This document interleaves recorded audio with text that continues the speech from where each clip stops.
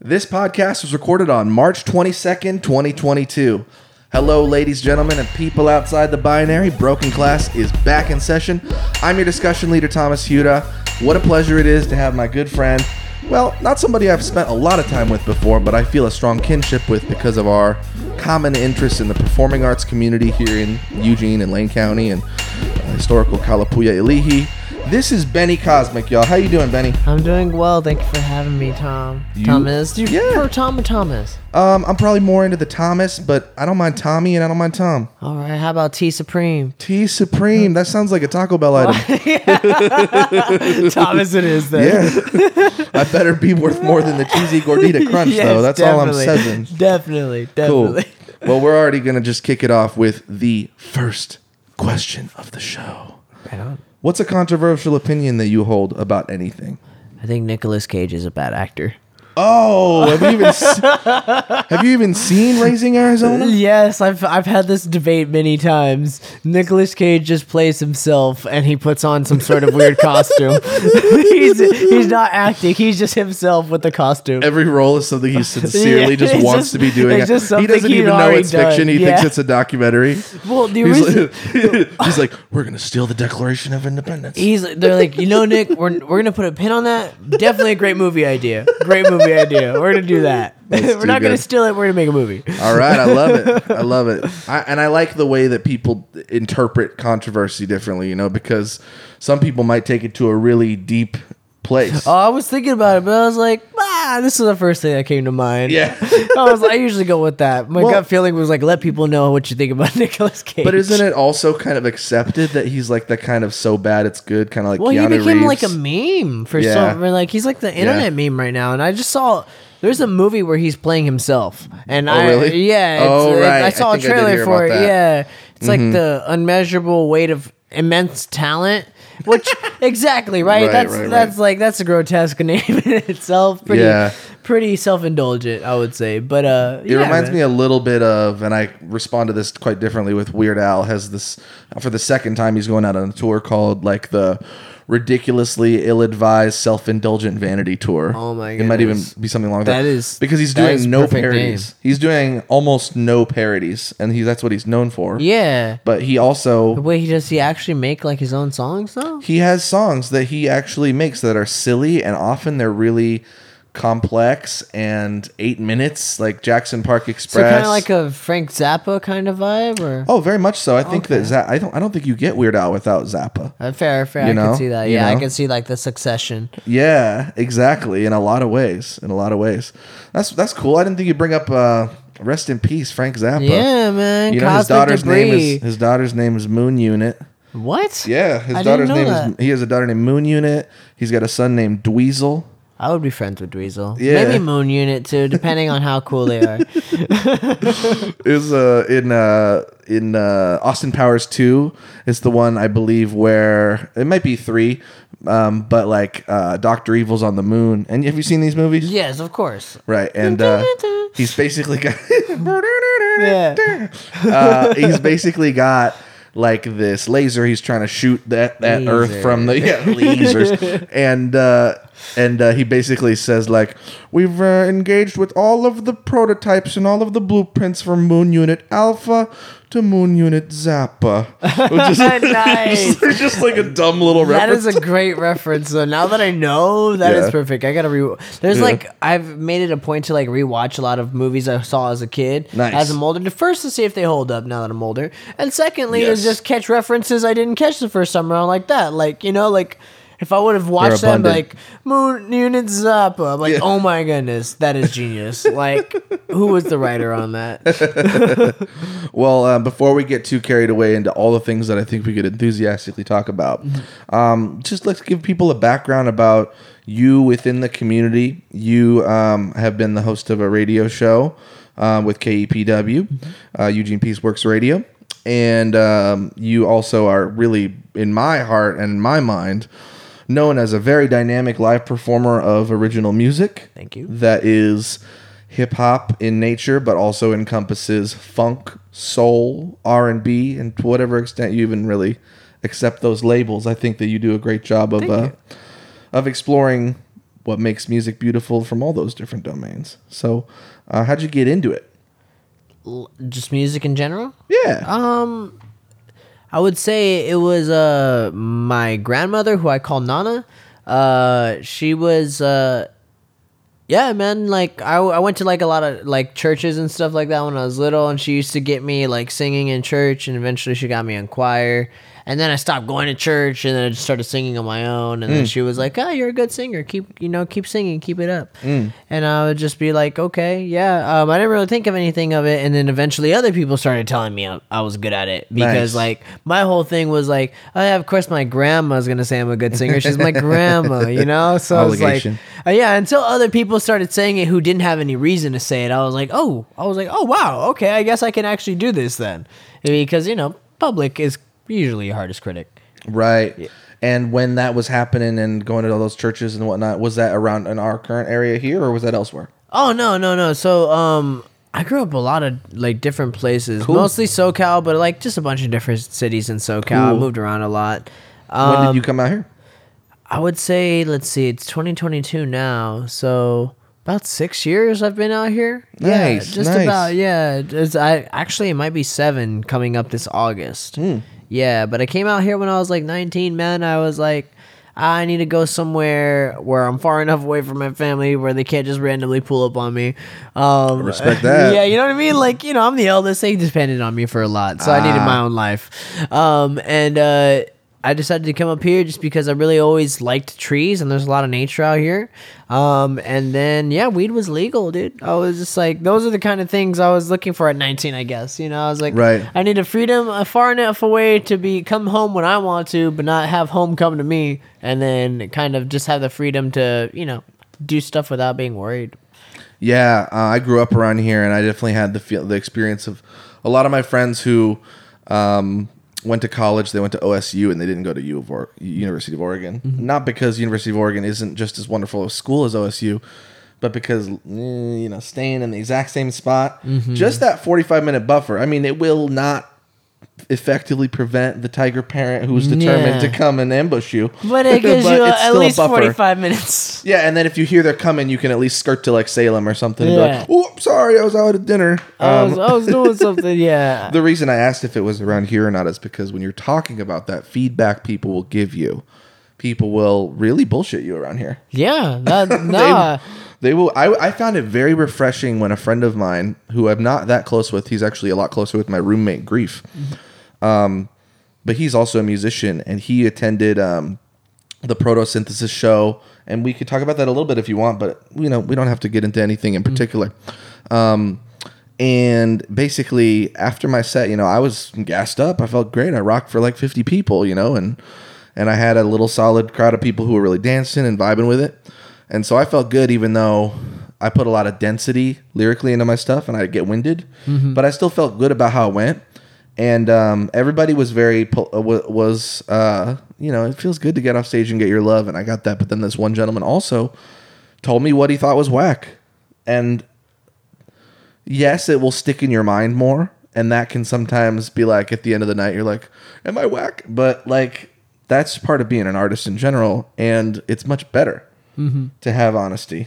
Well, yeah. I mean, how else are you going to be better? I'd rather be in a room full of no's than a room full of yeses. Right. Because like I'll make a yes for myself. I can't make a no for myself. That's just something I've made a promise. I don't talk negatively about myself in any way. I don't put myself down.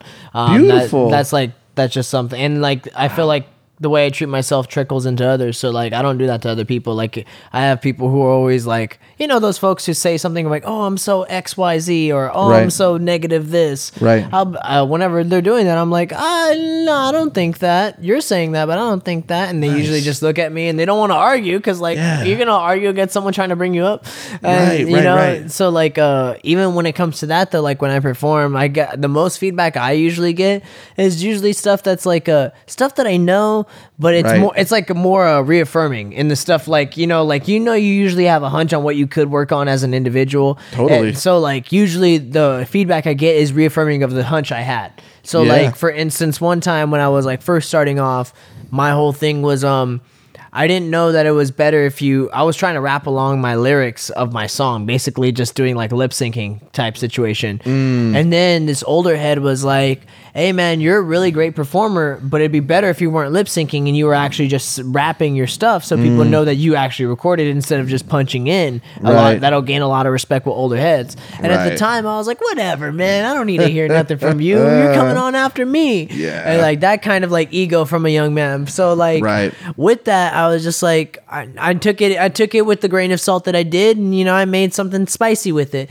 So a little cayenne. Yeah, you know, I threw it in there. But so now, you know, I make it a point to like be able to perform my stuff live, even without an instrument. I can do it a cappella if the beat cuts off, you know, and still bring that energy where like I've had shows where the sound system just cuts off and I just keep rapping and I clap the tempo and people will join in and clap, and like I'll keep it going like that.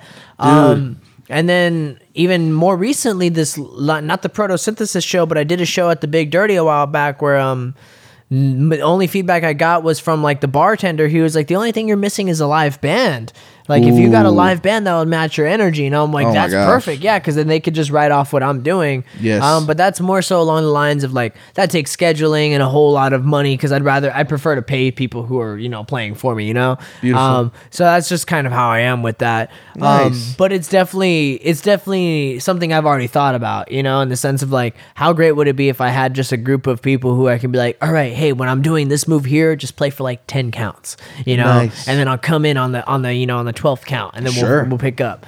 Yeah, Chuck Berry used to lead his band just by tapping his foot. Exactly, you know? Right? Or like people like Parliament. Parliament is like my favorite performers because I watched a video of them where one of their bass guitarists is literally like floating sideways, like defying, like they hooked up like some sort of like strings to his ankles with like basically like little hatches or satchels or whatever. Wow, that's not the right word, but like there's some sort of buckles, and they had like a thin wire, basically how they use it in like action films, and they had him floating sideways while playing bass, and like there's footage of this, and like they would do crazy stuff. Innovative. And that's the thing I think is missing in like modern artistry is a showmanship.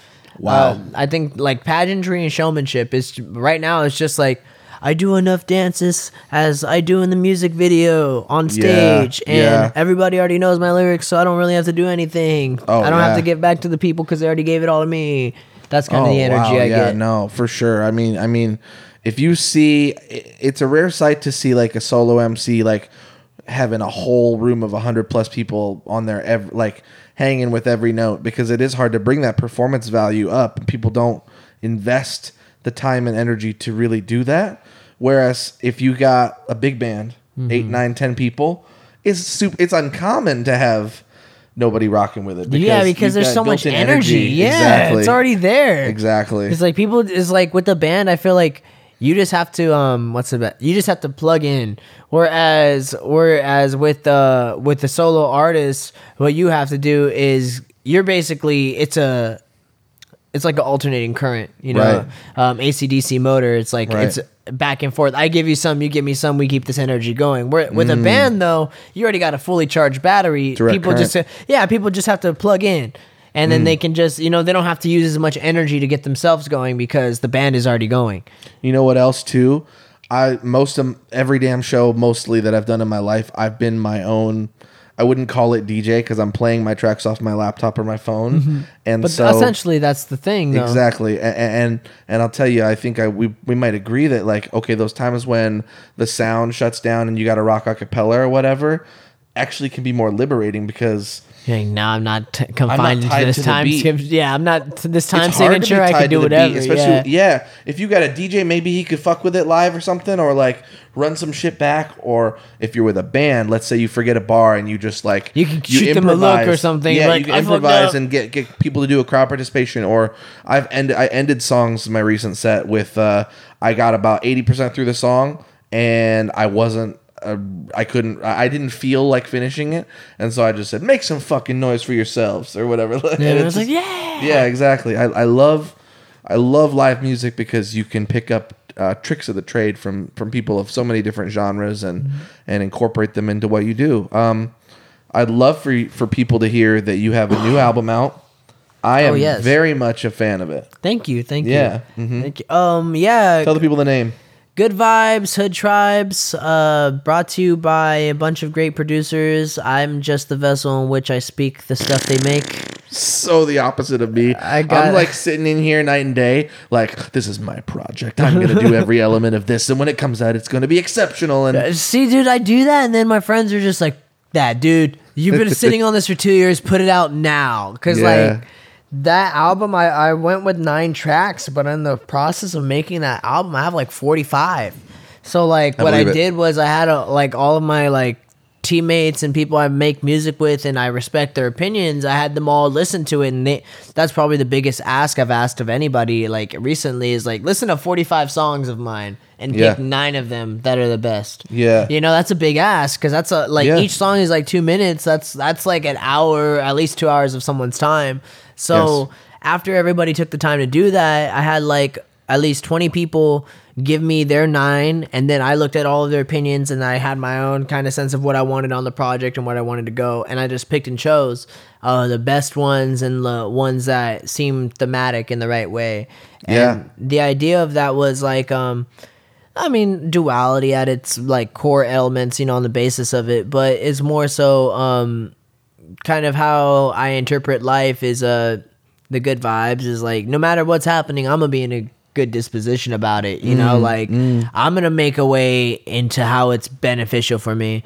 And then the Hood Tribes is just like, I think that's more so just a recalling of my upbringing, because, you know, growing up in San Bernardino and just being of an indigenous descent, those two things were kind of mixed together to be kind of the perfect concoction for being a hot-blooded individual in the desert. So it's just always being prone to violence and being quick-tempered just because that's what you're conditioned to do. So the idea was finding a mix between those. Wow. You know, Zappa has a song about San Bernardino. Does he really? It's called San Bernardino. Yeah. What? And it's more of I'm liking this guy more and more. Oh, respect. Well, it's not truly about the city. It's more of a story of a guy named... he's like a Saint Bernard. No, but he's from there, or he's living there. It's not very friendly to the city, to the town. Oh, the city's not friendly to anybody.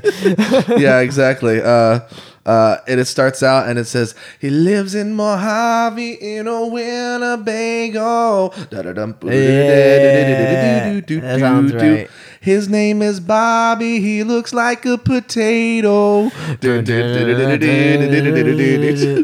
the end he goes, oh, Bobby, I'm sorry you got to hear about the potato. I really am. That's but it's funny. The whole refrain at the end is like, they'll spend the rest of their lives in San Bernardino. Yep. Which feels a little like it's something people say about... else. Well, it feels like something people say about Eugene, too, is like, oh, he's born here and he's going to die here. Or whatever. Yeah, that's part of the reason why I moved, because I read in a book, it was, some rich guy wrote a book, and I decided to read it.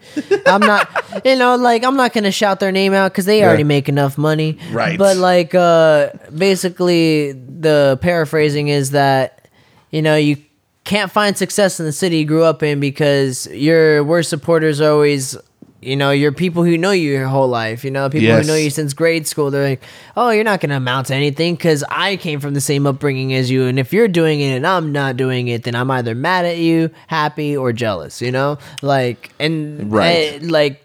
wish I could say there was no other way of that, but that's just human nature, And if you come out swinging for the fences in your home community, you will get maybe a little love at first, I think, too. Mm-hmm. But once people are used to it, the standard they hold you to is often not very reasonable. Mm-hmm. And there's something to be said about having when I lived in New York. Oh my gosh, I lived there for 9 months, and the best thing that I could ever do for my mental health, because I was living in a dorm building where I couldn't play music, was to buy an acoustic guitar for $99, go to the subway platforms, and play on the subway platforms.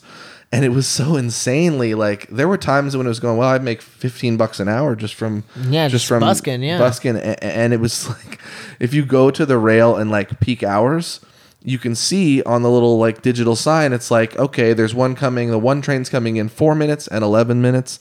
and 16 minutes.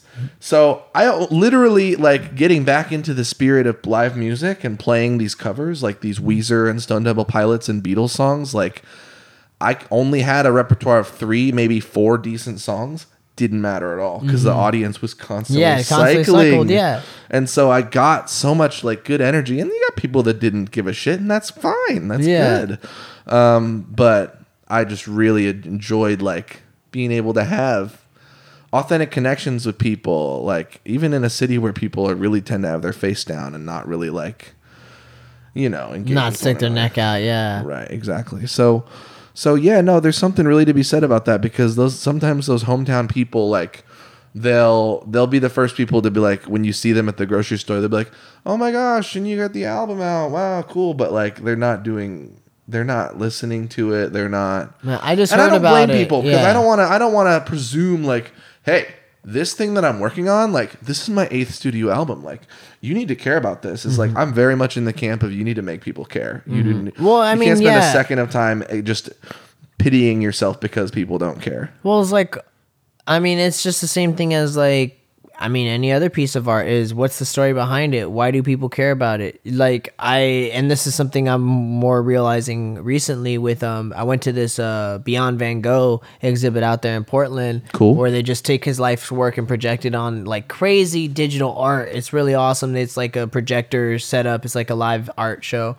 But they had through each installment, they had, like, excerpts of his life stories and, like, letters he would write to his brother. Word. But all of that takeaway I took from it was, like, I didn't care about Van Gogh at all before I went. Like, I just went because I thought it'd be a great date, you know? And I went, and then I learned about this artist, and I was like, yo, wait, what? So you're telling me he was going crazy and his little brother supported him the whole time? And this is why, I learned that all of his paintings were just his visions from when he was staring out a window of whatever asylum he was in. Really? And, yeah. Wow. So, like, knowing that story, I was like, yo, wait, what? This guy's crazy awesome. I think it goes in a little bit to, we should know more about those things, but mental health has historically not been worth discussing, because people get the idea that by bringing it up, you're somehow causing more discomfort than you are ameliorating trauma or alleviating tension. Like, I totally believe in bringing it up. I totally admire and appreciate that in many, many facets of society, and I would say across the political spectrum too. Like, people are understanding that sometimes life's really hard, and it's hard to get out of your own fucking way. That's true for me, big time. Is being, and I don't want to be too of the individualistic, meritocratic kind of, like, well, if something's going bad in your life, it's just your fault, and I like that for the people listening on audio. He's doing, like, a little walk, like, his arms like my name's Jeffrey, I'm gonna bootstrap it up because nothing affects me ever. Yes, Joe the plumber, and so it's interesting to think about, but I want to get into the content of your album as well, because you start off right off the rip with Shadow Boxing. One of my favorite tracks is Nickel and Dimes. Yeah, is it Nickel and Dime or Nickel and Dimes? Nickel and Dime. Yeah, Nickel and Dime is a really good one. And then there's the one, I don't remember the exact name of it, but I think it's like Redskin Bandit. Bandit. I was gonna say Yeah, and so I think I'm amazed to see that it was whittled down from 45 tracks, because I understand when I listen to it that okay, all of these were top echelon tracks. Like, now that I hear that, I'm like, that makes sense. Yeah, like, I wanted the cream of the crop. I was like, let me shave off the fat. After I shave off the fat, let me cut it into sushi slices. What's the best sushi slice? Yes. Yeah. I like that. Yeah. But I feel that it's a hostile album. And is that an okay descriptor to make of it? No, that's perfect. You're addressing. I wanted to be evocative. Yeah. I like, the idea was that the instrumentation I chose was something that you can hear in any life setting. Something calming enough that you could hear it whatever you were doing and not be thrown off by it. It's not jarring or disruptive. Yeah, but the lyrical content, it's piercing. It's like this is what I'm saying, hear me. And if you don't hear me, play that shit again and listen again. And so Shadowboxing is kind of Shadowboxing was actually the first song on the album that made me was like, this is where the album's gonna go. Cool. Because my friend, the non-existent prophet, that's the producer name he goes with. He made this instrumental, and he had just found like he had just reached out to somebody and got the sample for that cello that you hear is like boom boom boom boom boom boom boom. That bass line. The melodies over the top. Yeah, of it too. like he did that and he laid it down. And what me and him do is like he'll make the beat, I'll freestyle on it, and then we'll go back and forth, dissect and rearrange it how we need to. So when he did that, I was like trying to come up with the hook, and I was like, shadowboxing, because I heard that term. I was watching like the new Wu-Tang doc, like the biopic series they have on Hulu. I was watching that when it first came out. I gotta check that out. And they were talking about the art of chess boxing, and I was like, chess boxing. And then I was watching a lot of fighting stuff, and I learned about what shadowboxing was. And I was like, shadowboxing, everybody fighting demons, and that was like that set it off. And I was like, what goes with that? And I was like, light what I incite, you can't deny you see it. And those lyrics are like, people have always told me that I bring a brightness to their life, or I'm always seeing on the bright side. So it's like, that's just something I do. You can't deny you see that. Right. I'll dive in, food for thought provided while the speaker's beating. And that one's like, here's my intention. Like, I want you to think while this music is going. And it's like, so I'll dive into your mind and I'll pull you out the deep end. And that's like, that can be left to interpretation. But my intention was, if you're feeling down, play this song, and hopefully I can lift you up with this song. And if not, play it again, and you got other songs to listen to, And so the first verse is about, first verse is about me, my internal dialogue, or it's like hippo, camo, apple, trapped inside your temple, active camo, how you handle the way that you want to see this. That's basically me saying hippocampo is like your memories. So it's like looking back on your memories, choosing how you want to see your past is what's going to make you move forward. So temper battles in the shadows made you handle all the way you want to see this. From the consciousness that you swear you're streaming, because everybody claims to be conscious or woke, right? So I was like, so who am I but these human eyes? That's me admitting my immortality, forced to describe why I live this life. We're all searching for our meaning. So is there no one left to get it right? Angels falling from the sky. No wonder why we crave the high of breaking through glass ceilings. And so the hook comes back in where the idea is like introspective into basically realizing my role in society at that point in time. And then the second verse is basically, I'm back from the void to destroy this destroyer. That's after like my dark night of the soul. Love that. And then the third verse is essentially like me realizing that who I am and what I can bring, but also accepting the consequences and repercussions of that. So the third verse starts off with the brightest lights cast the darkest shadows. Which is pretty self-evident if you know that metaphor. Or it's like Cassius dodged the draft but was still caught up in their battles. Christ didn't want their cash, so they lashed him like some cattle. Took his message and then taught the peasants how to settle. That's too damn falsetto, but truth ain't no riddle. I'm too smart to give up like Malcolm in the Middle. And the idea is that we're always in the middle of some BS, and we're always all smart. We know what's going on, but nobody's doing anything yet. It still perseveres. Right. So that one is kind of just holding on to there's a toxic tendency to assume that being informed about something is like the start and end of how much you should engage with it. Right. Like I'm it's informed like about it. I'm informed about it. It's like it almost feels like a very Portlandy kind of like, oh yes, like I read the Atlantic article and the New Republic article about this. I might have even chipped into the change.org or whatever, Okay, but what did you do? Yeah, really. And that's kind of like the feeling on that. And then what was the other one? Nickel and dime. Dude, I feel like I'm getting the honorable role of being genius.com here, allowing you to really talk about. Well, honestly, let me say real quick too, that because I want to hear about nickel and dime. But I personally, my craft is lyricism. I don't do a lot of making of beats. I often don't even put that much melody into what I do. But I put my vocal up front in the mix typically, and I've been really trying to see the appeal and the value of dialing it back and letting it sit comfortably in the mix so that people can hear all the other shit going on in the track. That's something you have down to a T with your project, and that's why, honestly, I'll say that as you're telling me these lyrics, I'm like, oh, I recognize the patterns and the flows, but I didn't know that's exactly what you were saying. You got to really hear it. Yeah, and that's what pulls people in. It's like I'm reminded of this stupid thing when I was in like middle school. We went to Mount St. Helens. Me and my friend Sean Collum, and his grandma was like, here's some cologne. It's your birthday. Just put on a little bit so the girls have to get close to you. So they can sense it. Yeah. You know, just a little bit. A little dab will do you, man. Right. But no, that was actually a really hard part of it because my whole camp of everyone I was working with, like the final mix of the album, there was probably like 7. Like after I found out the final 9, I mixed those down 7 times and I sent them off to everybody each time. It was like, is this it? Is this it? And like, you know, shout out to them because I'm very peculiar and like particular about my sound. So they bared with me through the whole process. But eventually, do you want to name any names? Oh yeah, I mean, there's Cruiser Uramesh. You know, he knows who he is. He's doing his thing out there. Beautiful. I got, you know, lavishly posted. I got the non-existent prophet. I got Julian Outlaw, you know, he peeped the album, and I got Romy Visions. That's like another like bunch of people that helped me out. Wonderful. And I love you guys for it.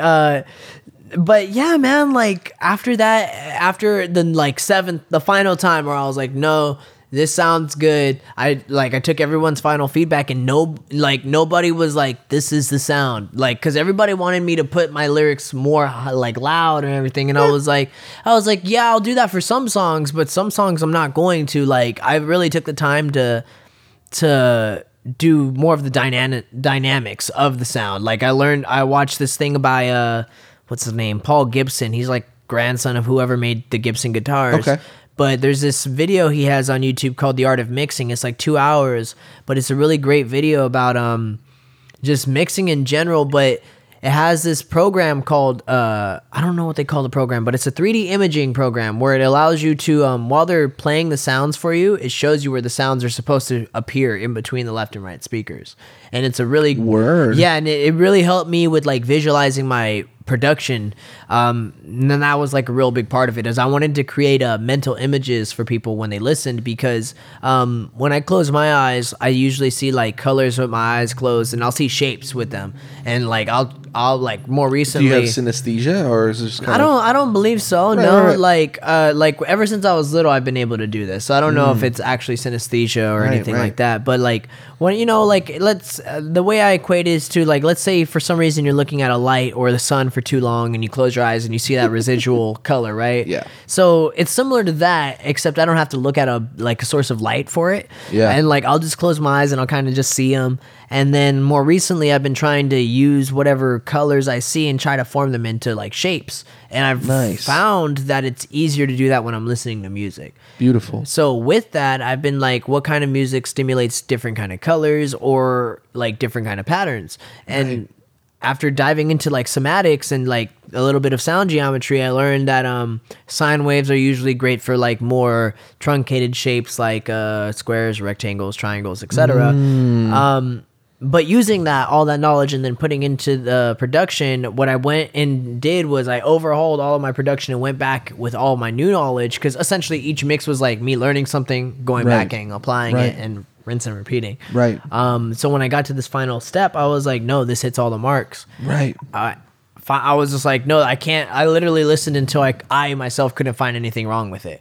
I was just like, no, this is all right. What a great feeling. I was just like, this is all, I can't argue with myself about this. So I guess this is good. There's a lot of musicality to it. Yeah, I was like, this is just there. Can I say that, as my voice cracks, one thing I love about hip hop and about our little community here of people who do hip hop is, to me, it feels as though there are so many different points of entry into how one would become a participant in hip hop. Not even as an artist, but as a supporter or as a lover of the scene or the culture. Yeah, exactly. And sometimes you get people who I think, like for example, what a silly mainstream example, but like, okay, like Lil Yachty has come under fire in the past for basically saying I can't name any Tupac songs or any Biggie songs. So it's like, well, you want to have a little bit more of an understanding of the history that you're resting on the foundation of.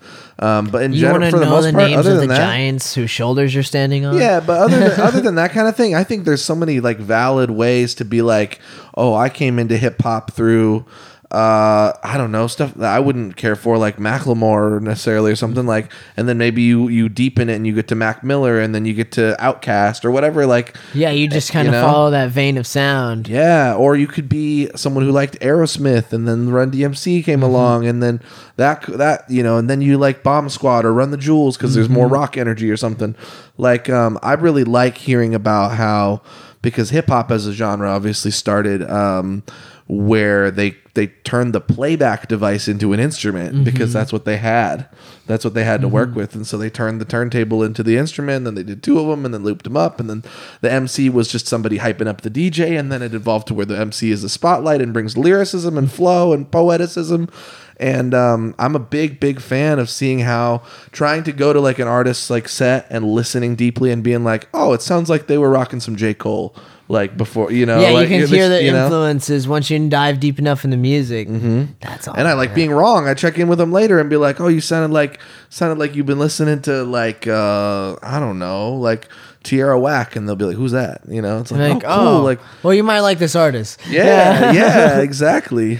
Tell me about Nickel and Dime, because what I get out of it is at every step, every move in society, we're necessarily trying to take care of ourselves and our lives, and the government's always finding ways to fucking pretty much at our resources. Man, that's like right on the money, man. Like I made that song right when the quarantine, like the first like COVID like lockdown, everything shut down. Everyone went to go buy toilet paper, all that crazy stuff for the first 2 weeks of the 24-hour news cycle. What a crazy year this is! This is already for music releases. Like everybody's dropping what they made. Yeah, and like it feels good that because we were in a drought for a bit, understandably so. Yeah. But yeah, that song came out and I was just like, what am I gonna write about? Because I just received this beat and it was like, honestly, I'm more prone to rapping. Like if people listen to my older stuff, I rap quicker, I rap faster, and like it's more yell in your face. Like I want to get people dancing and turning up.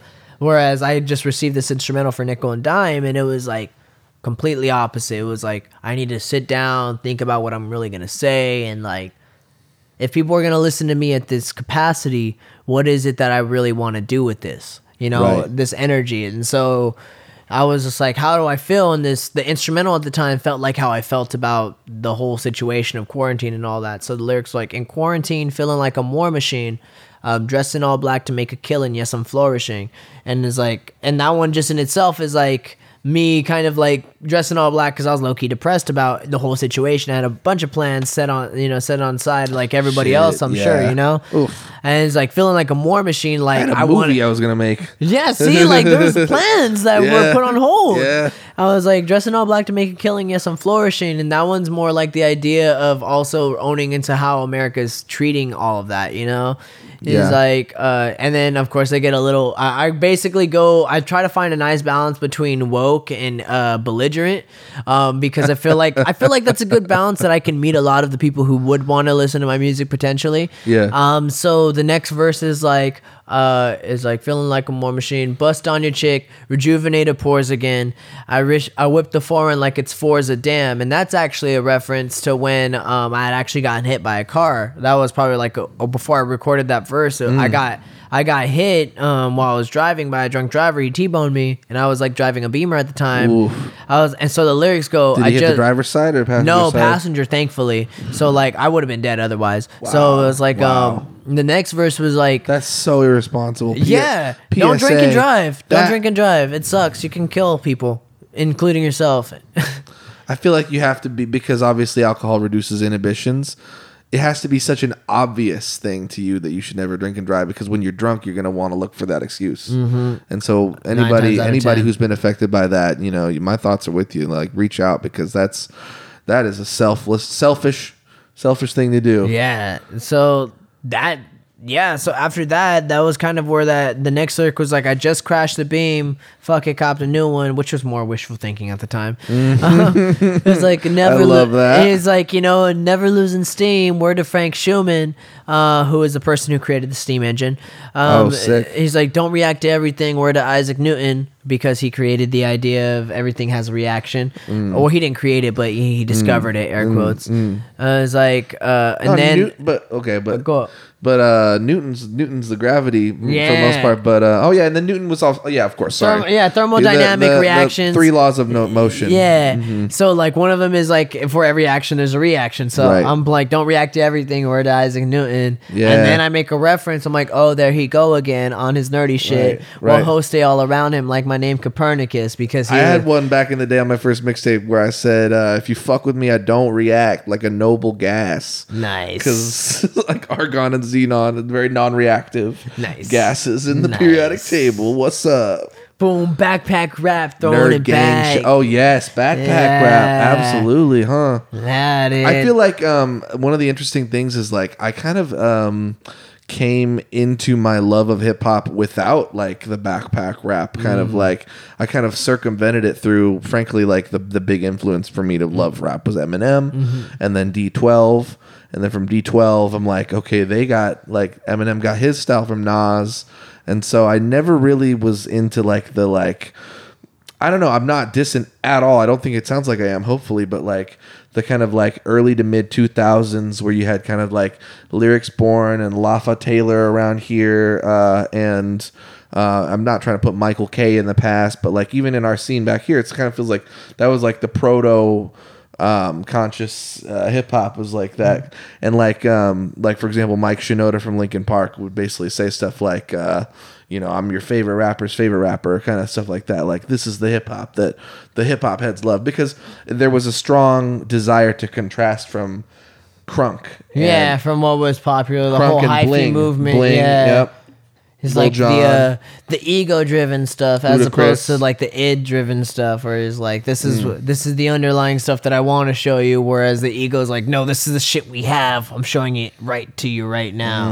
And super ego, whatever that is. I don't know that one. That's why I didn't reference it. I haven't read up enough on that one. It's probably the one I'm ruled by now. You know what? I've got to be honest with you. I feel very geeked and excited, like because we could talk a little bit about.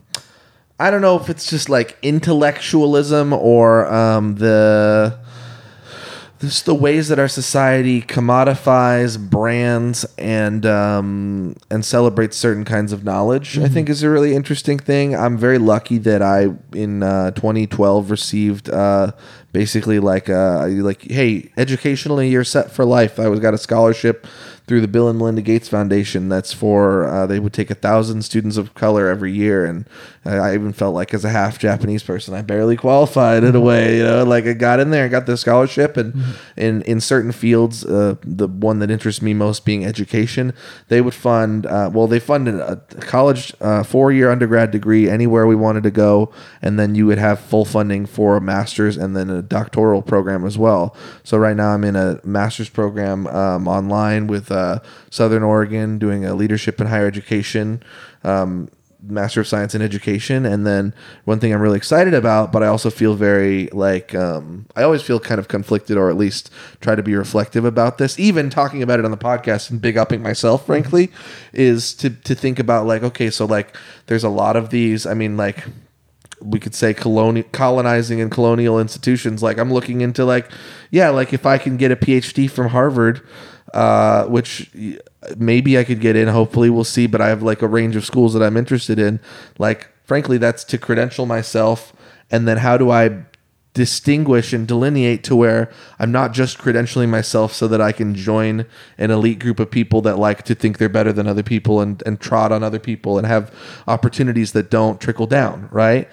Or is there a way to say, hey, go to those places and put a middle finger up in the air and say like, fuck you guys, but also I'm benefiting from this, like fuck you guys, like I think I'm better than you all because you're the like materialistic, preppy like Harvard people or whatever it may be, and I think I'm better because I'm like from the streets. I'm and this is something where you can probably tell I am I'm an overthinker. But I think it's a lot better than being a non-thinker.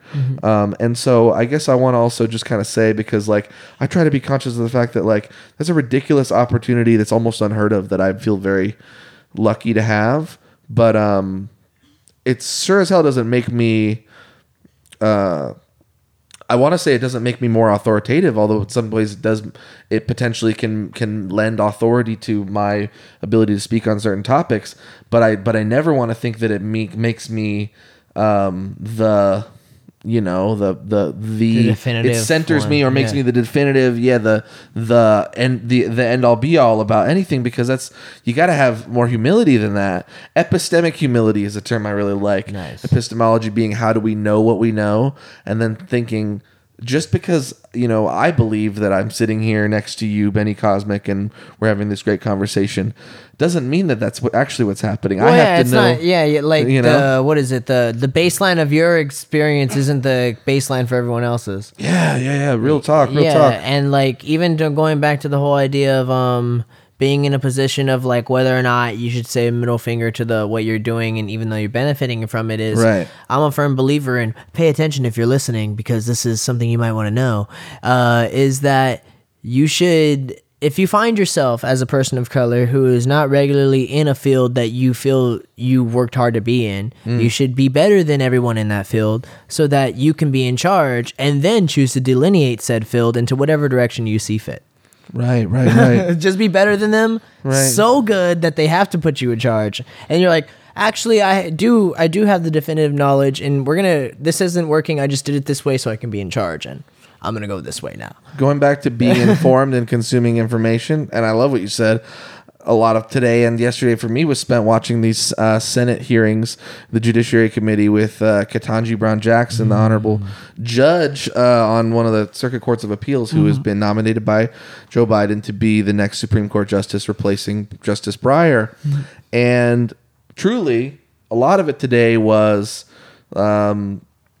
these white male senators like trying to establish some kind of critique that like this black woman is going to be weak on crime, and because she's sympathetic to criminals, because the Biden administration, one of them, Tom Cotton, said he's waging a war on criminal justice or some bullshit like that, and it's amazing how much there's spectacle from it now too, and I try to be like a critical consumer of that, like, okay, this is the stuff that's going to be the juiciest for the profits of these major media conglomerates, like owned by like Viacom and Disney, and I'm like not really into that as well. But it sucks that's still such a, because she's so intelligent and she has done every single thing needed and standing on the shoulders of giants to reach a point where she could be considered for the Supreme Court.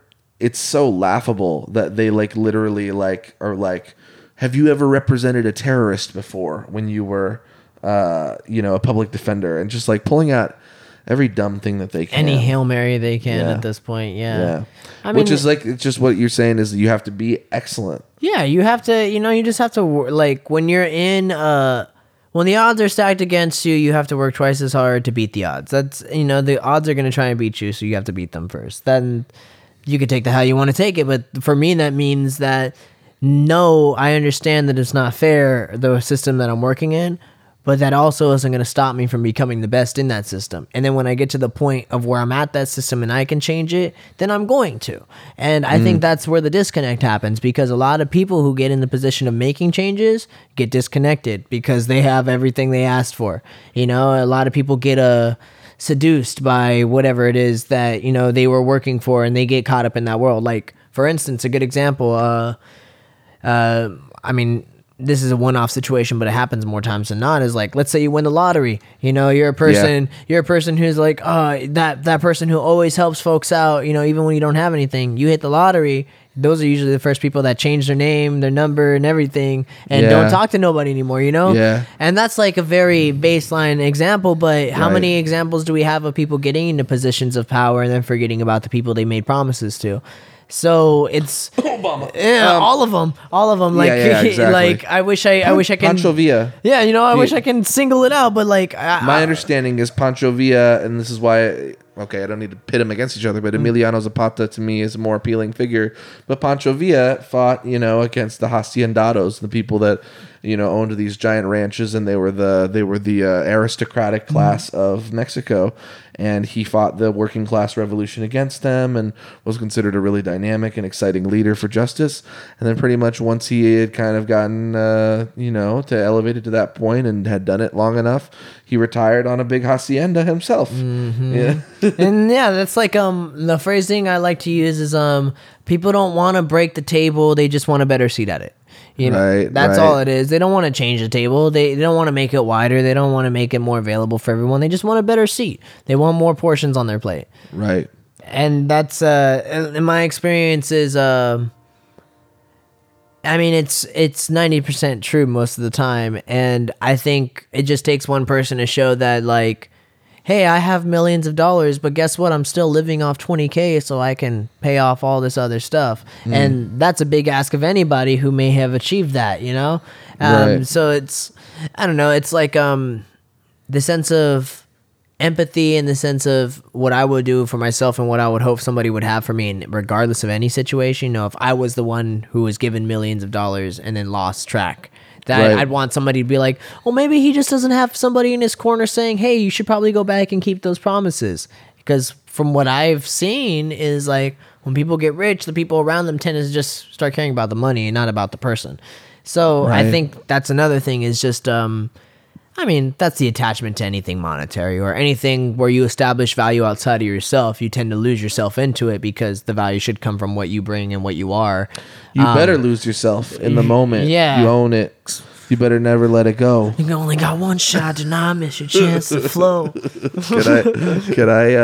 Can I make a slight lateral turn? Yeah. And ask you just about, I understand from my own singular experience what it's like to live here on the West Coast, where they interned Japanese people in World War II, and the historical legacies of, anti-Japanese and just anti-Asian racism and violence.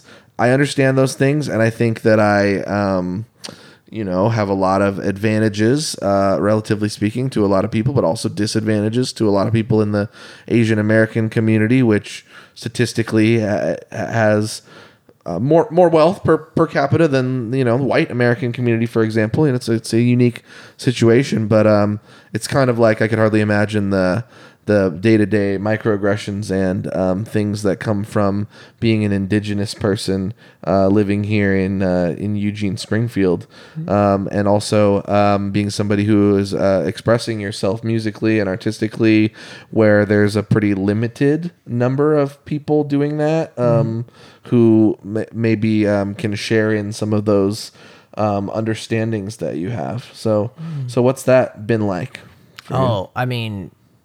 It's whack. Yeah, to put it frank. Yeah. But to elaborate for those who want me to be more eloquent, I would say you don't gotta be. I feel it. But I just like to be. And I should say it's for myself. You have a lot of wisdom. Yeah. I really enjoy talking to you. Thank you. Likewise. My first experience with first off, I didn't know it was brown or indigenous or different until I moved to Eugene. Let me just say that. Fascinating. Because San Bernardino, there's more They'll more make brown you feel people it out here. Yeah, there's literally I would, for every 1,000 brown or black people, there was one white person where I live. So coming out here, it was the inverse of that. So when I came out, my first thing to one of my friends, Sean, who convinced me to move out, he's a 6-foot black dude, stalking, stands out. I was like, Sean, everyone's staring at us. Right. And then he was like, yeah, dude, look, they're all white people. They don't know what we look like. And I was like, that's scary as fuck. Yeah. And he was like, yeah. And I was like, what should we do? Should I yell at them? And he was like, no, they'll just call the cops. And I was like, should I just go beat them up? Because, I'm 18 or, all I know is violence at this point. Right. And he's like, no, they'll just call the cops. And I was like, what the fuck? What if I need to call the cops? He's like, we don't call the cops out here. And that's not much different from where I grew up. But, it was more evident as to why. Is the cops are probably white. It was almost like infrastructure that you had in place back home where people support one another. Here, you're on your own. Yeah, well, it was weirder. It was like that, but with the inverse where people are nosy here. People are very nosy. That's all it is. They don't care about you. They're just nosy. They don't care about you. They're curious. They're just curious. They just want to know because they're nosy. So like, I just tell people to mind their own business now. Like literally, I'm like, I'm childish when I want to be, and when it comes to people being nosy, I'm childish because someone will come up to me in public, no, right? And you're like, hey, sir, what are you doing there? I'm like, oh, I'm just minding my own business. Right. What are you doing? And then they get all awkward. I'm like, oh, it doesn't seem like you're minding yours. Have a great day. I'm very good at passive aggression with aggression, heavy passive aggression. Gotta be able to be a little bit confrontational. Yeah, like I have no problem with that. Like, so that was the first instance, and the second instance was like the first year I moved out here, 2015, Halloween. I went out, party hopping, house party hopping, frat parties, everything. Long story short, I ended up at a frat party where I was with a bunch of my friends, female friends. They had brought me, and I got kicked out for being the only dude. And I was like, this seems kind of weird, ladies. You want to go? And they were leaving. And as they were leaving with me, one of the guys started to fight with me. And then 4 of his, frat brothers proceeded to join in. And like, I didn't know how to protect myself, and all I could say is luckily I had a weapon. I didn't use it, but I brandished it to be like, no, back up. You're not about to like beat me up. Like this isn't happening. And like if I hadn't though, I probably would have been beat to a pulp, because they're all big guys and probably would have got away with it. Right. And so that was the first year. That's year 1 living out here. And then year 2, it was I decided, all right, I'm not gonna talk to nobody. I'm just gonna put my nose to the grindstone and just work. But then I felt it in the corporate setting, where it was like, all right, well, if I'm not feeling it outside, I'm feeling it at the office, where it's like I realize I'm getting worse jobs than other people. I realize that I'm getting all the stuff no one else wants to do. I realize that I'm the first person to ask to do anything extra without any offer of additional compensation, things of that regard. Crazy. And to me, it was more so, it was stuff I already knew to expect because I'm not dumb and I've grew up way too quick. So where I know that the world is what it is. Right. So for me, it was more so, like adding gunpowder onto a powder keg. It's just adding more fuel to the fire. So then you get this concoction of like somebody who's angry at the world and doesn't really know how to do anything with this anger other than to turn it at music and or the world. And so then I started getting into like organizing protests and stuff because I thought yelling angrily was going to change it. It didn't. It didn't, because what I've also noticed is like there's nothing wrong with collective protests, but if a bunch of people gather and say one thing, but there's no one person to go follow through on what the 1,000 people support you to go follow through on, then it's basically like a funnel.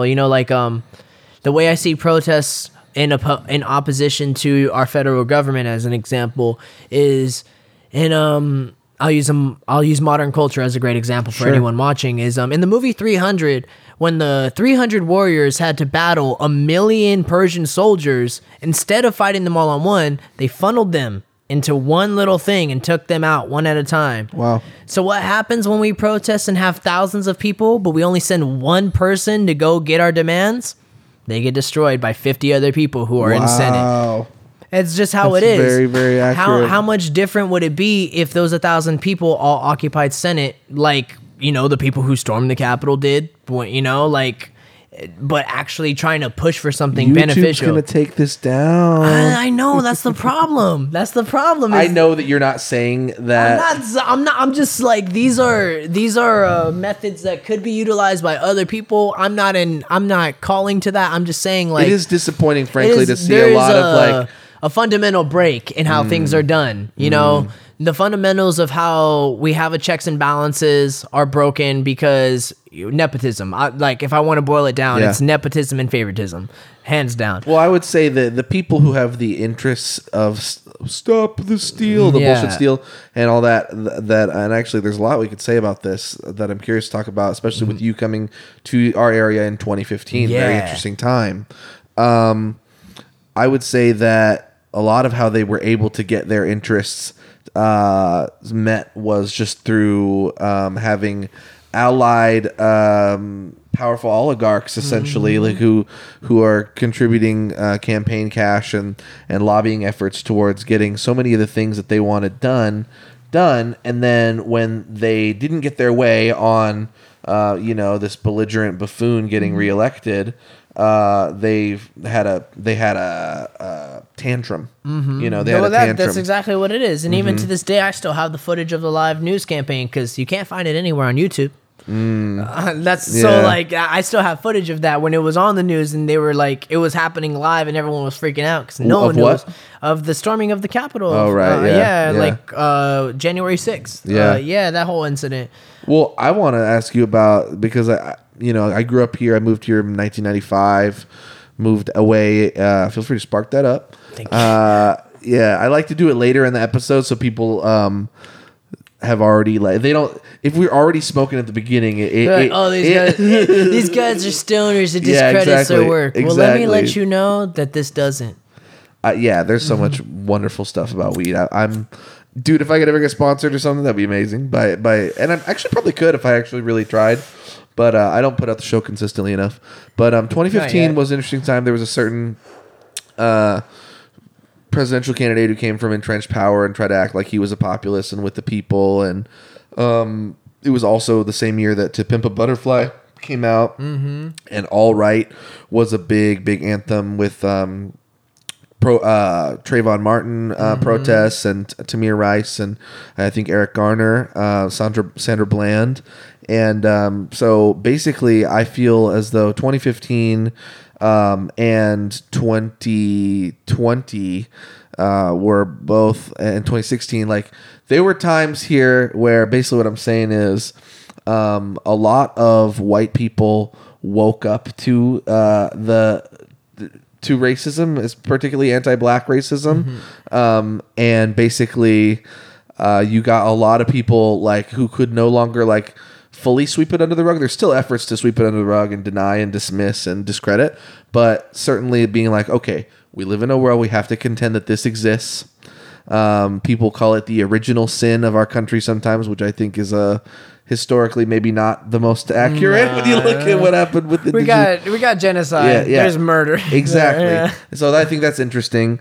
And then just kind of having this collective like the quickest way to get to it is just to say performative wokeness, but to say that you can't deny that there's something here to be done. And so now what are you going to do? What are you going to share on Instagram? What are you going to, tell your cousin at Thanksgiving? But what is your virtue signal? Virtuous person. Yeah. Exactly. What virtue signal are you emitting? Yeah. And to think like, I think that there was really interesting, some cool shit about Eugene that had the seeds of that, but prior to how that like really exploded, as it's like the feeling of a social obligation. I almost wish you could have been here before that, because it really has been such a big part of it. And I think of the summer of 2020 where, frankly, a lot of Antifa folks who are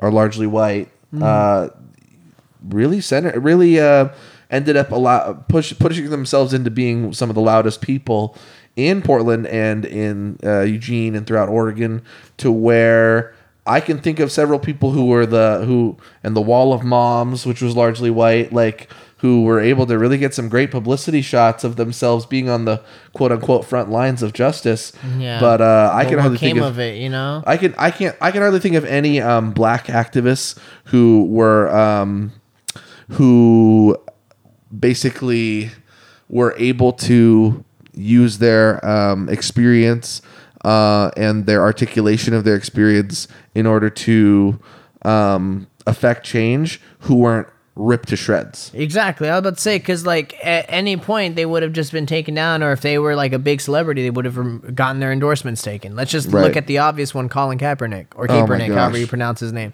Yeah. But like, maybe Seattle Seahawks will give him a chance, but maybe, we'll but after like 3 or 4 years, it's been, so I think about that a lot. And just to kind of recall back to, what you were saying about a lot of people being woken up to like anti-blackness and racism. That's part of the lyrics for Nickel and Dime is you're late to the party, but at least you arrived. Because we lost a lot of soldiers gone ahead of their time, all because of government, nickel and dime. Yeah.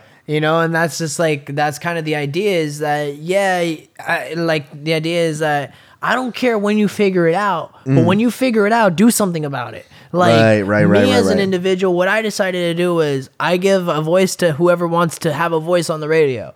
You know, and if I need to punch a Nazi in the face, I'll punch a Nazi in the face. You know, like I got these scars for a reason. So like, there's a level of integrity I hold myself to that I expect from other people. And I know they say it's not wise to expect yourself from other people, but I say fuck that, because I'm good to people. And if I'm good to you all the time, then I expect good. And if you're not good to me, then we're going to have to figure it out, because there's going to be a compromise. There's going to be a compromise one way or another. That's a big wisdom nugget. You know, if I had a team and I was doing clips on YouTube, that would be clipped. It's like, that shit would be clipped. There's no compromise there. So it's like, if you're going to do something, be full ass. Don't half ass shit. If you're gonna be about it, be about it. Bring both cheeks to the ass. Yeah, man. Come on. If you know, I can't. You can turn the other cheek, but that other one's gonna be right there. Yeah. You know, like you only get two. That's like 2 warnings. You know, that's all I'm saying. Absolutely. But to tie back into that is and then I want to hear about your influences. My influences? Yep. Okay. Well, just to tie up this thought before we dive into that is just the we were talking about virtue signaling and everybody wanting to be that. Let's even tie that even further into the corporate aspect of it, where how many businesses you see Black Lives Matters in the window? First off, because they didn't want their window shattered. Secondly, because they want to make more money after the fact, you know? But then in Springfield, you might get your window shattered for having it. Yeah, exactly. And, you know, that's another just divisive thing. I'm not hating on Springfield, but I'm hating on racism that Springfield has allowed itself to be out for. Pockets. Yeah, it has a lot of pockets of racism. Like, even coming out here, I was like, oh, boy. No, what I wanted to finish with was is that all of these things aren't... like, you know, whoever may be listening to this is, all of these things are issues. Yes, they're ever present, but only because, you know, people give up.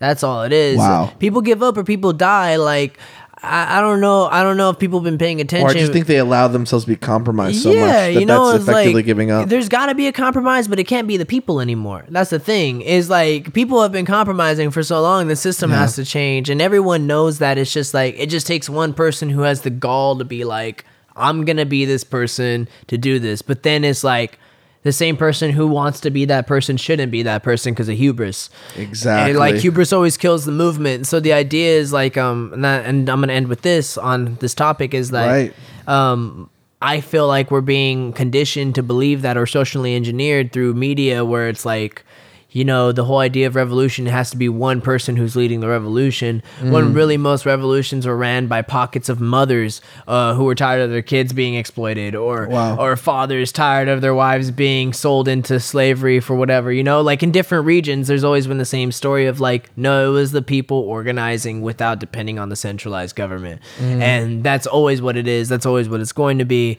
until we stop like caring about stuff outside of ourselves.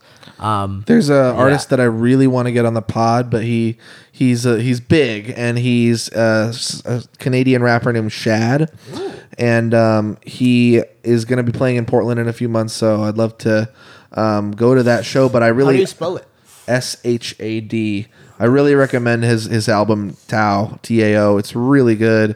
Out of Touch is the first song, and it basically is about how society has been growing more and more out of touch with our roots, with our connections to one another, believing we can satiate our own selves and our needs just through our own like consumption, and being out of touch with one another. But there's another song on it called Black Averageness that I love, and it's basically just like, I love black excellence. It's excellent, but why can't we just be average? Exactly, and it's so good in the video. He's like shooting hoops and missing, and so I really want to get him on the pod. He's got a line where he says something very similar to what you said, and it basically is part of his eloquent verse. But I'll just choose the part where he says, only those who don't believe in power have the power that can lead to peace.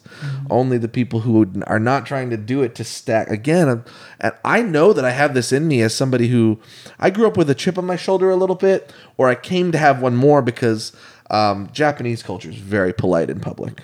Japanese culture is also kind of two-faced. Let's be real. They know it. There's a public face, and then there's the household and private, and you're very very critical of your neighbor across the dinner table, the kotatsu dinner table across the newspaper. But then when they come and deliver you a nice pie, you're polite, you're cordial. Exactly. Yeah. And so I kind of like realized the limitations of being so kind in such a perceived and public and upfront way, because it does lead people, and sometimes probably out of like the sneaky Asian stereotype, it leads people to think that there's something underlying and belying that supposed kindness. And but I kind of I don't remember exactly where I'm going with it on this, but basically just like realizing over time that I actually think that I worried people when I became more direct too. People were like, what's going on? This isn't the Thomas we know. And it's like, well, you changed. Yeah. You switched up. Yeah. We can't take advantage of you anymore. What's going on? Well, like there were many times when, so I was diagnosed as bipolar. I don't know if I really fully accept it, but there was certainly a manic period in my life that I understand, like, okay, a lot of things contributed to that, and let's like dial those things back. Biggest one being stress. Mm-hmm. But, as Kanye has publicly gone through and shot himself in the foot in a lot of ways, but also publicly expressed his frustrations with how society reacts to mental health. There were many times when I felt a kinship with what he's going through, but it just at this point it's gotten like he needs to be put in timeout. He needs time away. Exactly. Time away and treated. But truly, like, that was the kind of guy that I was like, oh, wait a minute. Like, a lot of how he got to where he got was by getting on the table and rapping. And it's like, maybe I can try to do that too. And so I'm really trying to push to...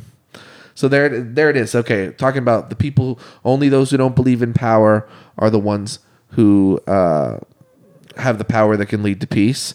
I know that I want what's best for people beyond me, but I also have been very inculcated in a culture of needing to put myself first and seek certain elements of stability. That stability is like the baseline way to put it, but like also just like kind of like being well off, and I'm very uncomfortable with that. I've always felt way more kinship with people at drum circles downtown, and people who go to the open mic night for a free show and can't afford a beer. Like I've always felt a stronger kinship to those people than I have to the people that I've known through like school and people who have an inflated sense of their own importance. One thing I really believe, and I think is beautiful, is that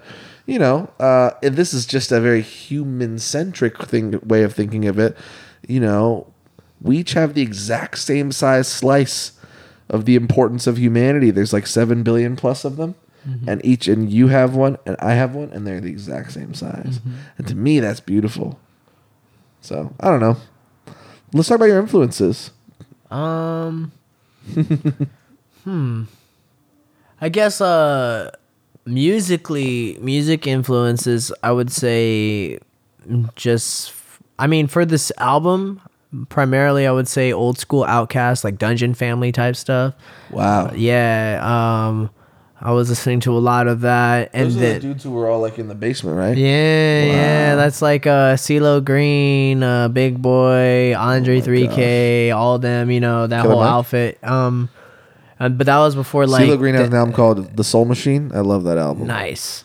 Yeah. Evening News is an amazing song. I'll have to check that out. Yeah, we'll bump it after this. Hell yeah. And so I was listening to them, and then I was also listening to a lot of synthwave, a lot of like synthwave live stuff. But nice. Some notable artists that really caught my ear were Turbo Knight. They all have really weird like mechanical sounding names because it kind of goes with the vibe. But there's like Glitch 97, and then there's like Retro Cowboy, and like they make great music. But nice. And then of course lo-fi. Like a majority of the album ends up matriculating into a combination of boom bap and lo-fi. Those are like the two energies I was trying to get intermittently. But there's a lot of great compatibility between those. Yeah, right. There's I was listening to a lot of mashups, and that kind of gave me the idea. So that's dope. From there, the other influences as far as like lyrically, I get a lot of a lot of my lyricism I try to emulate anyway, I should say. Immortal Technique. He's like my favorite artist. Like I met him in his whole outfit. I got to see him at the Wow Hall. Dude, I met him in his whole outfit in Pomona. They signed my hat. Like him, fucking Chino XL, Poison Pen, I got to see Chino XL at Lucky's. Dude, all of them signed my hat and they shook my hand and everything. Way, dude. Yeah, dude. I was like 18. I waited for like 2 hours. It was so dope. How many rappers are out there starting schools? I'll give a little respect to Chance the Rapper. When he was at his biggest, he worked a lot to try to he donated towards Chicago public schools. He was meeting with principals to try to advocate for students' interests. But Immortal Technique actually starting schools in the Middle East and even in I think either Ecuador or somewhere in South America. Dang, I gotta look that up. But wow. That's what I'm saying. He is the truth.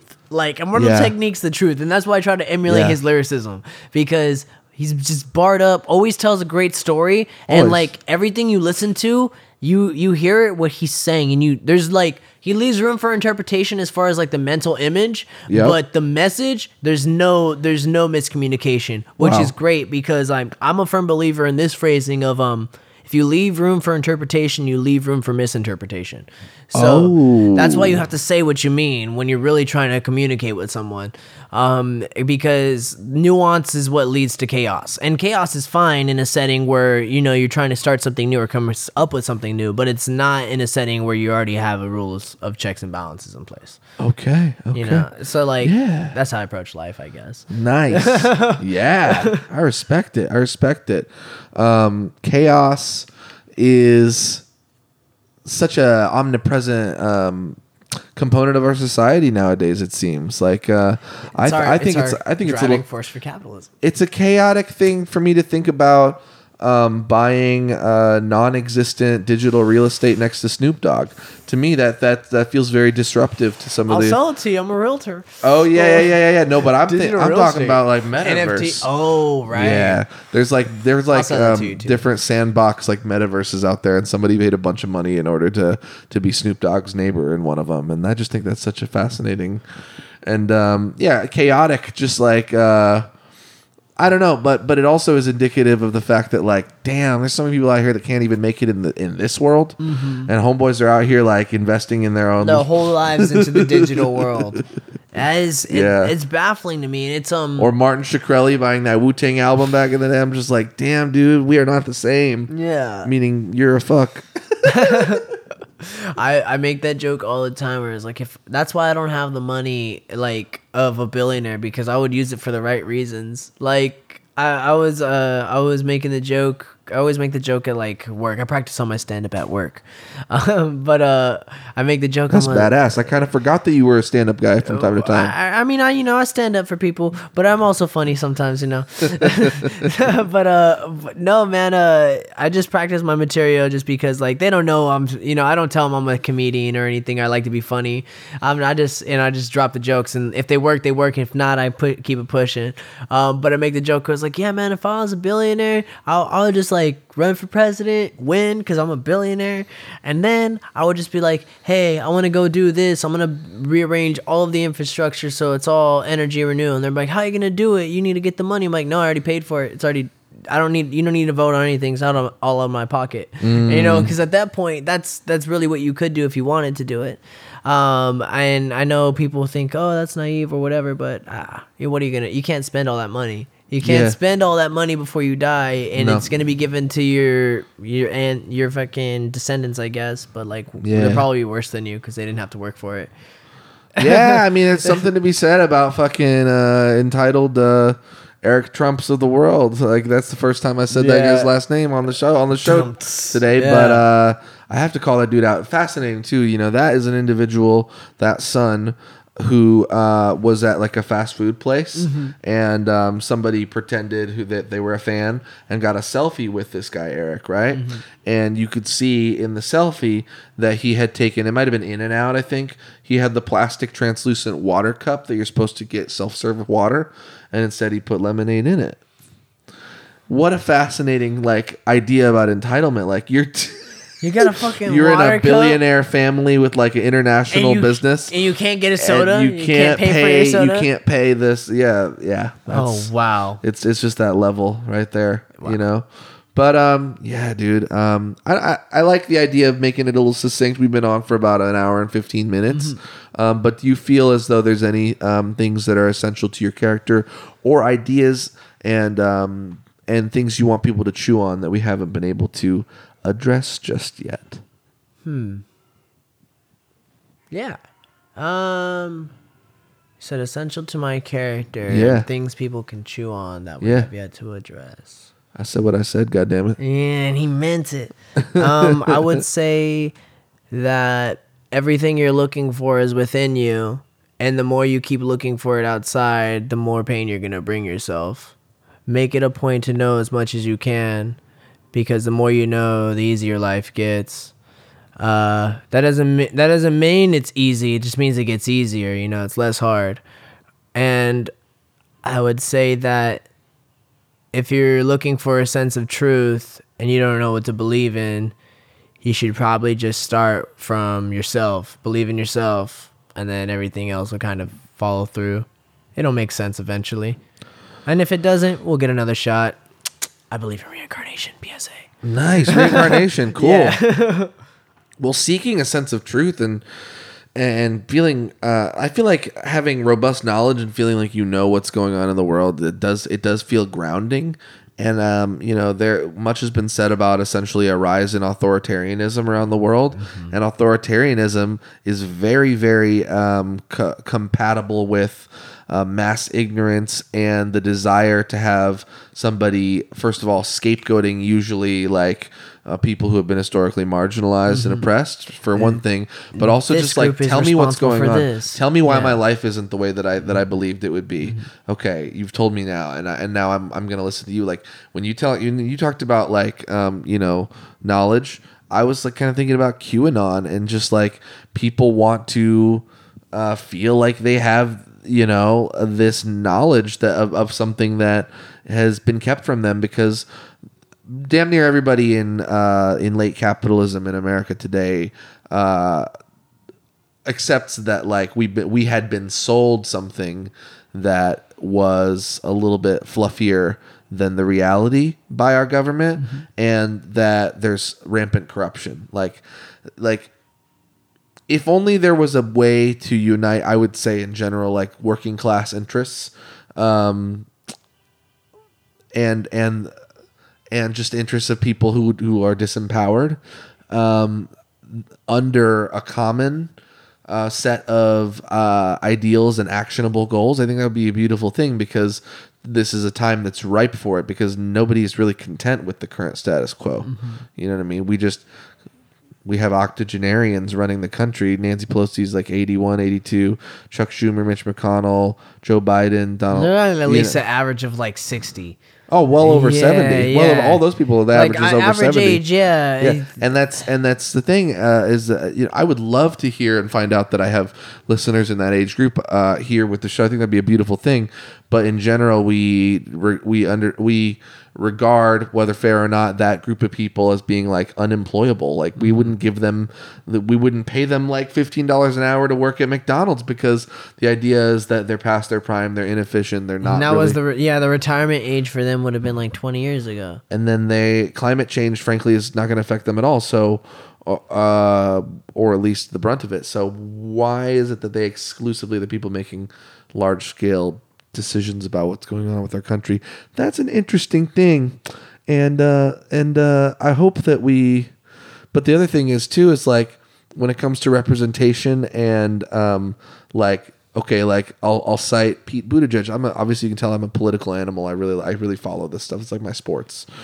No, I'm enthralled. Continue, right. He basically, his kind of thing is like, you look into him and he's like, okay, he's very much aligned with a lot of the same financial interests of that have really run things and Wall Street, and I don't think he would be much of a watchdog for those powerful interests. But his thing is like, I'm young and I'm gay, I'm part of the LGBTQ plus community, and so that should be enough, right? And it's like making it palatable. Like I want people who are just so authentic that it just drips off of them, and not just like saying like they don't have to sell me on who they are. I already know who they are, and I'm willing to buy it. Yeah, it's not vote for me because I'm a millennial and therefore I represent your interests. It's like I want to vote for me because I've already done all these things to help these people. I'm actually doing my job. Exactly. Yeah. Exactly. Yeah, let's base it off of actual track record. How many things did you get past, and what are your turnover rates? And that's that. I believe in ambition to some level, but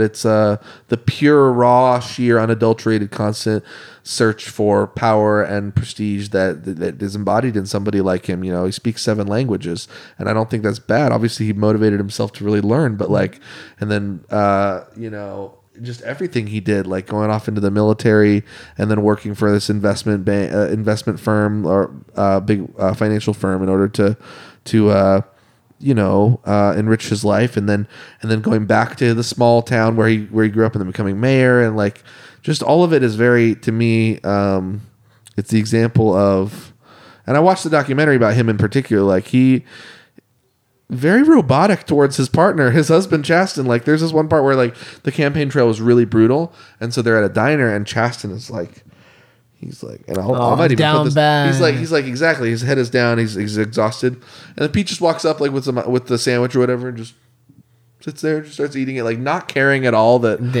his partner's and then he put his hand on his partner's hand for a little bit as to offer a little bit of consolation, but it's I don't know. It reminds me of that Shad album again. Just we're so out of touch with one another. We've so. I feel like it's strongly incentivized to erect more distance between. I don't have any strong examples, but there's just more money in building walls than there is in interest in. There's not much reward for tearing down boundaries. There's a lot more financial reward for putting them up. I don't know. Well, it's easier to control one person at a time. Yeah. If they're all isolated, it's easier to control people. Yeah, exactly.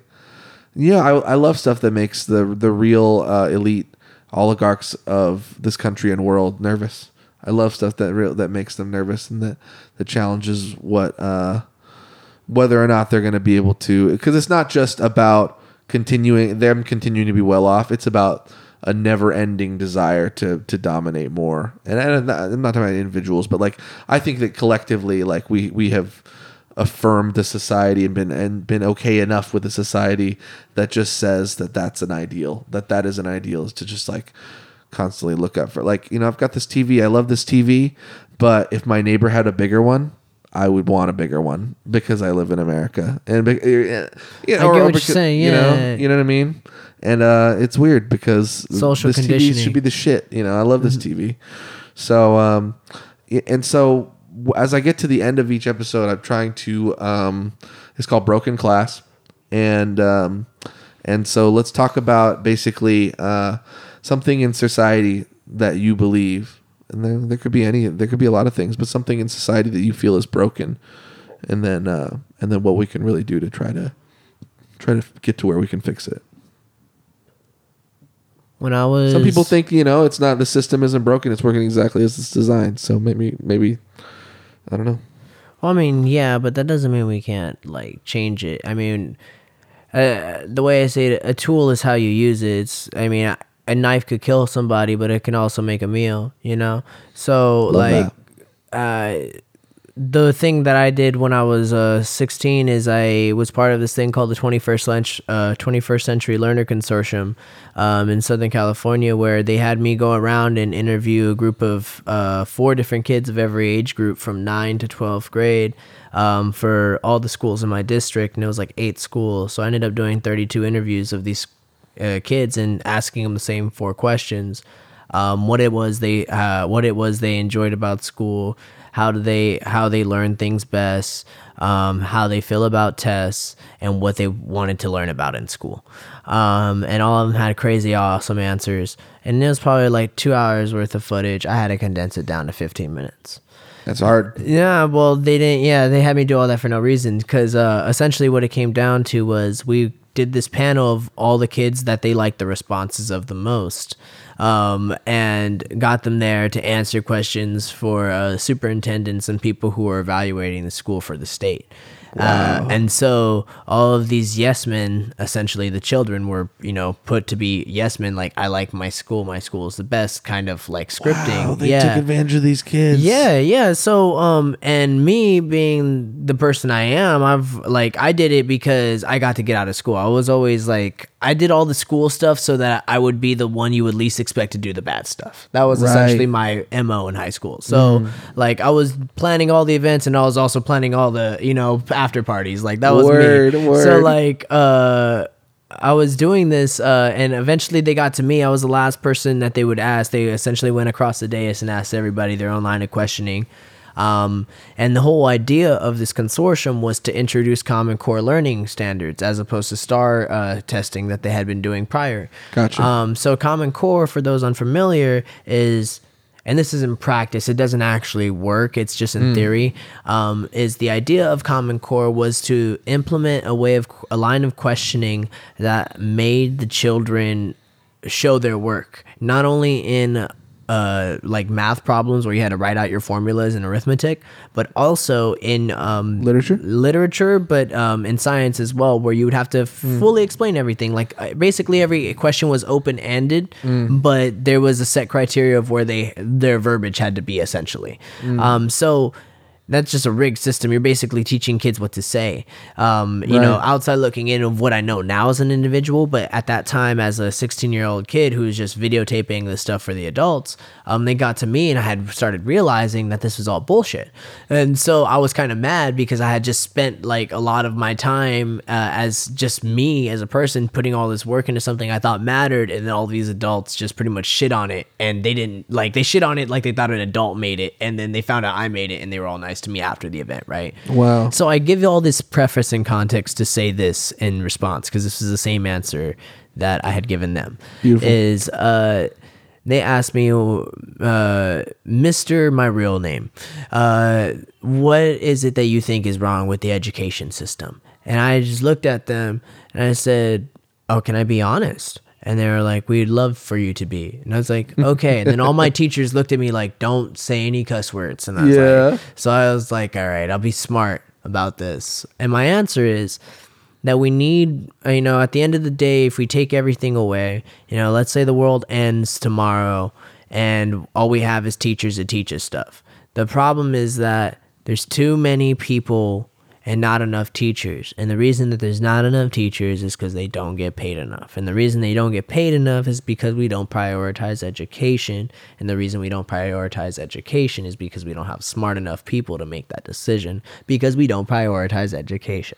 So that was a big feedback loop. Yeah, exactly. So they understood where I was going with this. And then my answer was this. And then you talked about isolation making people easy to control. The lack of education makes them incredibly easy to control. Exactly. So then my follow-up to that was, I was like, so my solution is we can, and I have a couple different answers to this, where I feel a more effective means of learning or teaching children is by matching them up by personality types. Cool. So you know how you can do like... rather than like the strict age grades? Yeah, well, no. So like we'd still keep them the same age range, that way they're around kids of their age group, not to age them up too quick. And have them actually enjoy their their age range where they're at. But we would have each kid take like a personality test before getting assigned a teacher, and then have the teachers take personality tests, like INFJ, those kind of, tests, right? Like Tony Robinson does a lot of that kind of stuff too. But have something similar to that regard where we can match them up.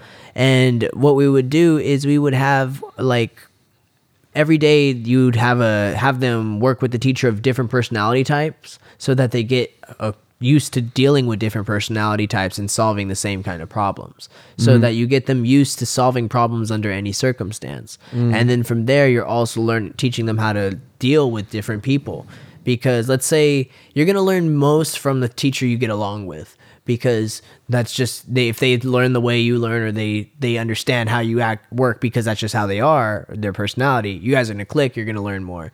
And then you're going to probably have your most opposition against, a teacher who you clash with, like ideologically or just like personality wise, you just clash, because people do that. So what I would say is we can counteract where like you would have a student who is really good at math with a teacher that they clash with, because then it would balance itself out where even if they clash with that personality, they'd still be able to do that work.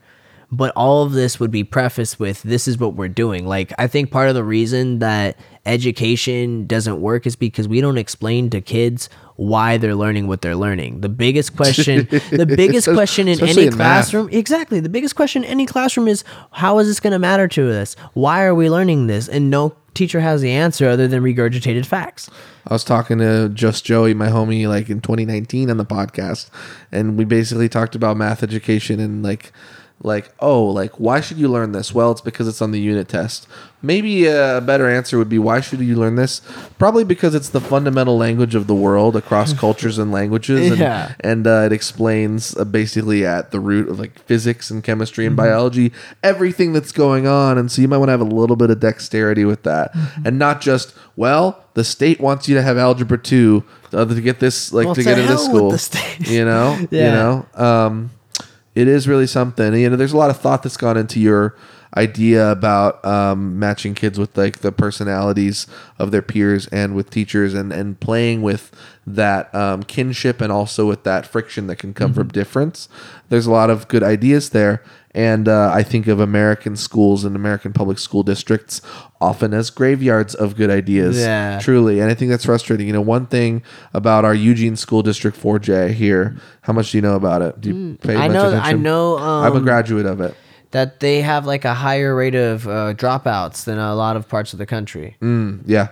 And in Oregon too, like for many, many years, we were like 49th, 48th in graduation rate in 4 years. Like there are a lot of rural school districts that are really struggling and not being resourced well enough.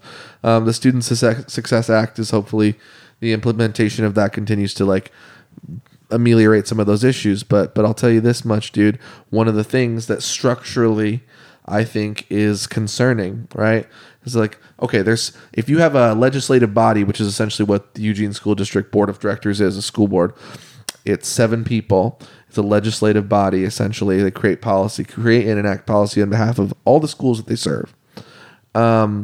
Most legislative bodies, people send a representative who is similar to them and similar to their interests. So, for example, for all of their flaws, the Eugene City Council, the city is divided into 8 wards. One of them is Whitaker and River Roadish a little bit. One of them is Cal Young, so it's the most conservative one typically. One of them is like the South Eugene South Hills, so it's like progressive but kind of like rich people. Bethel has their own like industrial and like more and more low income interests, and so basically each ward will elect a person who lives in that ward who represents what that ward and that community of town wants. They come together as 8 people from those 8 wards. They hash it out and try to enact policy. So that's ostensibly how Congress works. Gerrymandering is a big issue, but basically like, okay, people from Willamette Valley, Oregon, they're going to send their Peter DeFazio. The state of Oregon is going to send their Ron Wyden and their Jeff Merkley. And here's one of the things that makes it, I think, hard to create fundamental change on the school board here in Eugene. There's there's a lot of issues. For one, there's an Oregon state law that says they can't be compensated for their work. So you only are going to get people who are financially very well established. That's already the case because it's hard to run a campaign when you don't have any money, you know. Mm-hmm. But the point I'm really getting to is that each member of the Eugene School Board is elected citywide. So they have every 2 years, they're like, okay, position 1, 2, and 7 are open. And doesn't matter where you live in the city, which is a big, wide, somewhat diverse city in many ways, you have to be elected by the whole city. That is always going to lead to the people who don't rock the boat, you know, because once you do the whole city's voting population, the city's voting population is much more conservative, obviously, than the city's general population. I don't think it's that hard to understand that. It's like people who are, they can get the time off work and we've got vote by mail and blah, blah, blah. But like the people who are most likely to vote are people who have more structural power and more to lose within the system because they have more wealth, you know, and more, they're typically older and they're typically like parents. And so that's just one of those things. So like, okay, for example, in general, I'm a fan of Alexandria Ocasio-Cortez, and Rashida Tlaib and other progressive Congress people that are out there. But they largely couldn't be senators because when you're the senator, you have to represent your whole state. So Tlaib would have to get elected by all of Michigan. Cortez would have to get elected by all of the state of New York. And so basically just like, at least they're able to have a voice because of the fact that like their community elected them. We don't really have that in our school board. You have to be essentially approved by the whole town, which kind of means by the people who hold power. And so that's just one little thing.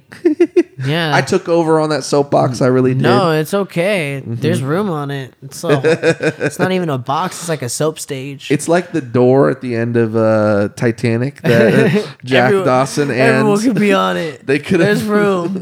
We could fit like 2 other people. We're not gonna die in this ice cold water. No, she just died alone. He did. Jack Dawson drowned because they believed that there was only room for her on that piece of wood, but.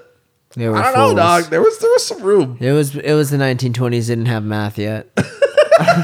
They didn't have public school, dude. It was privatized. Funny. It was privatized. Word up. Well, it's been such a pleasure, man. Let's have you back on sometime. Man, it's been fun. It'd be fun to have like you, me, Julian, or you, me, M5, and Julian. Like we would just chop it up for hours. Excited. Yeah, we should do that. Respect. We'll figure it out. We'll like coordinate. We'll reach out to them, see what's happening. You guys hear that? If you're watching this, we're gonna reach out to you. And if we already reached out to you, then this is past me saying, "Got you, motherfucker." I haven't typically done this part 2, but like a shout out to my friend Patty Rose, who hosts the Spent the Rand podcast. Oh, nice. He'll end every episode with a song. Typically, I don't do it. I just like to end it, boom, and then make you think about what you're going to consume next, instead of just like, I don't know, handing it to you, I suppose. But I'm such a big fan, truly, and I've only listened to it a couple times, but of your album, Good Vibes, Hood Tribes. Even when you're talking a little bit about the synesthesia adjacent stuff with it, like I think the artwork for it is beautiful and really helps. It really helps push people to have their own sensory responses to what the music is doing. I was trying Pick a song though, you know. Let's play it to write out the episode. Right now, okay, yeah. Let's see. What was that? Take a look at what you got on that shit, man. Because you've been doing music for a while, and I'm really just glad to see. So I got the list right here, bro. Oh, hell yeah. Shadowboxing, Fast Lane, Nickel and Dime, Redskin Bandit, Close to the Pulse Freestyle. Close to the Pulse Freestyle is awesome, dude. Thank you. That's so dope, and it's a legit freestyle, and it's on the record, and it sounds great. Forbidden Fruit, Don't You Worry, Take Your Time, and Wishful Thinking. Honestly, it clocks in at under 29 minutes, the whole project, y'all. Check that shit out. Just under 30 minutes, less than your TV show. I love it. Wishful Thinking is the one I enjoy. Okay. Yeah. All right. Until next time, homie. Thanks, everybody. Here's Wishful Thinking by Benny Cosby.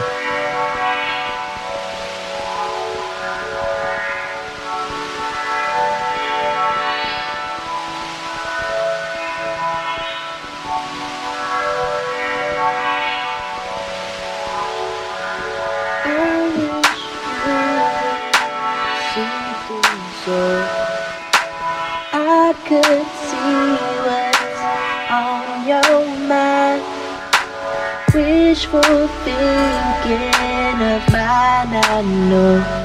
Wish you learned from afar, like stars in the sky.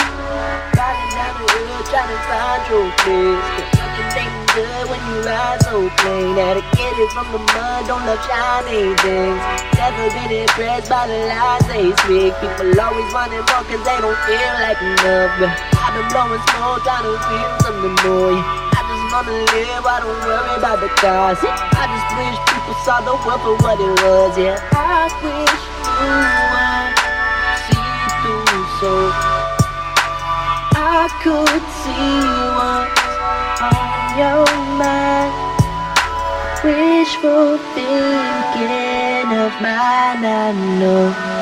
Wish you learned from afar, like stars in the sky.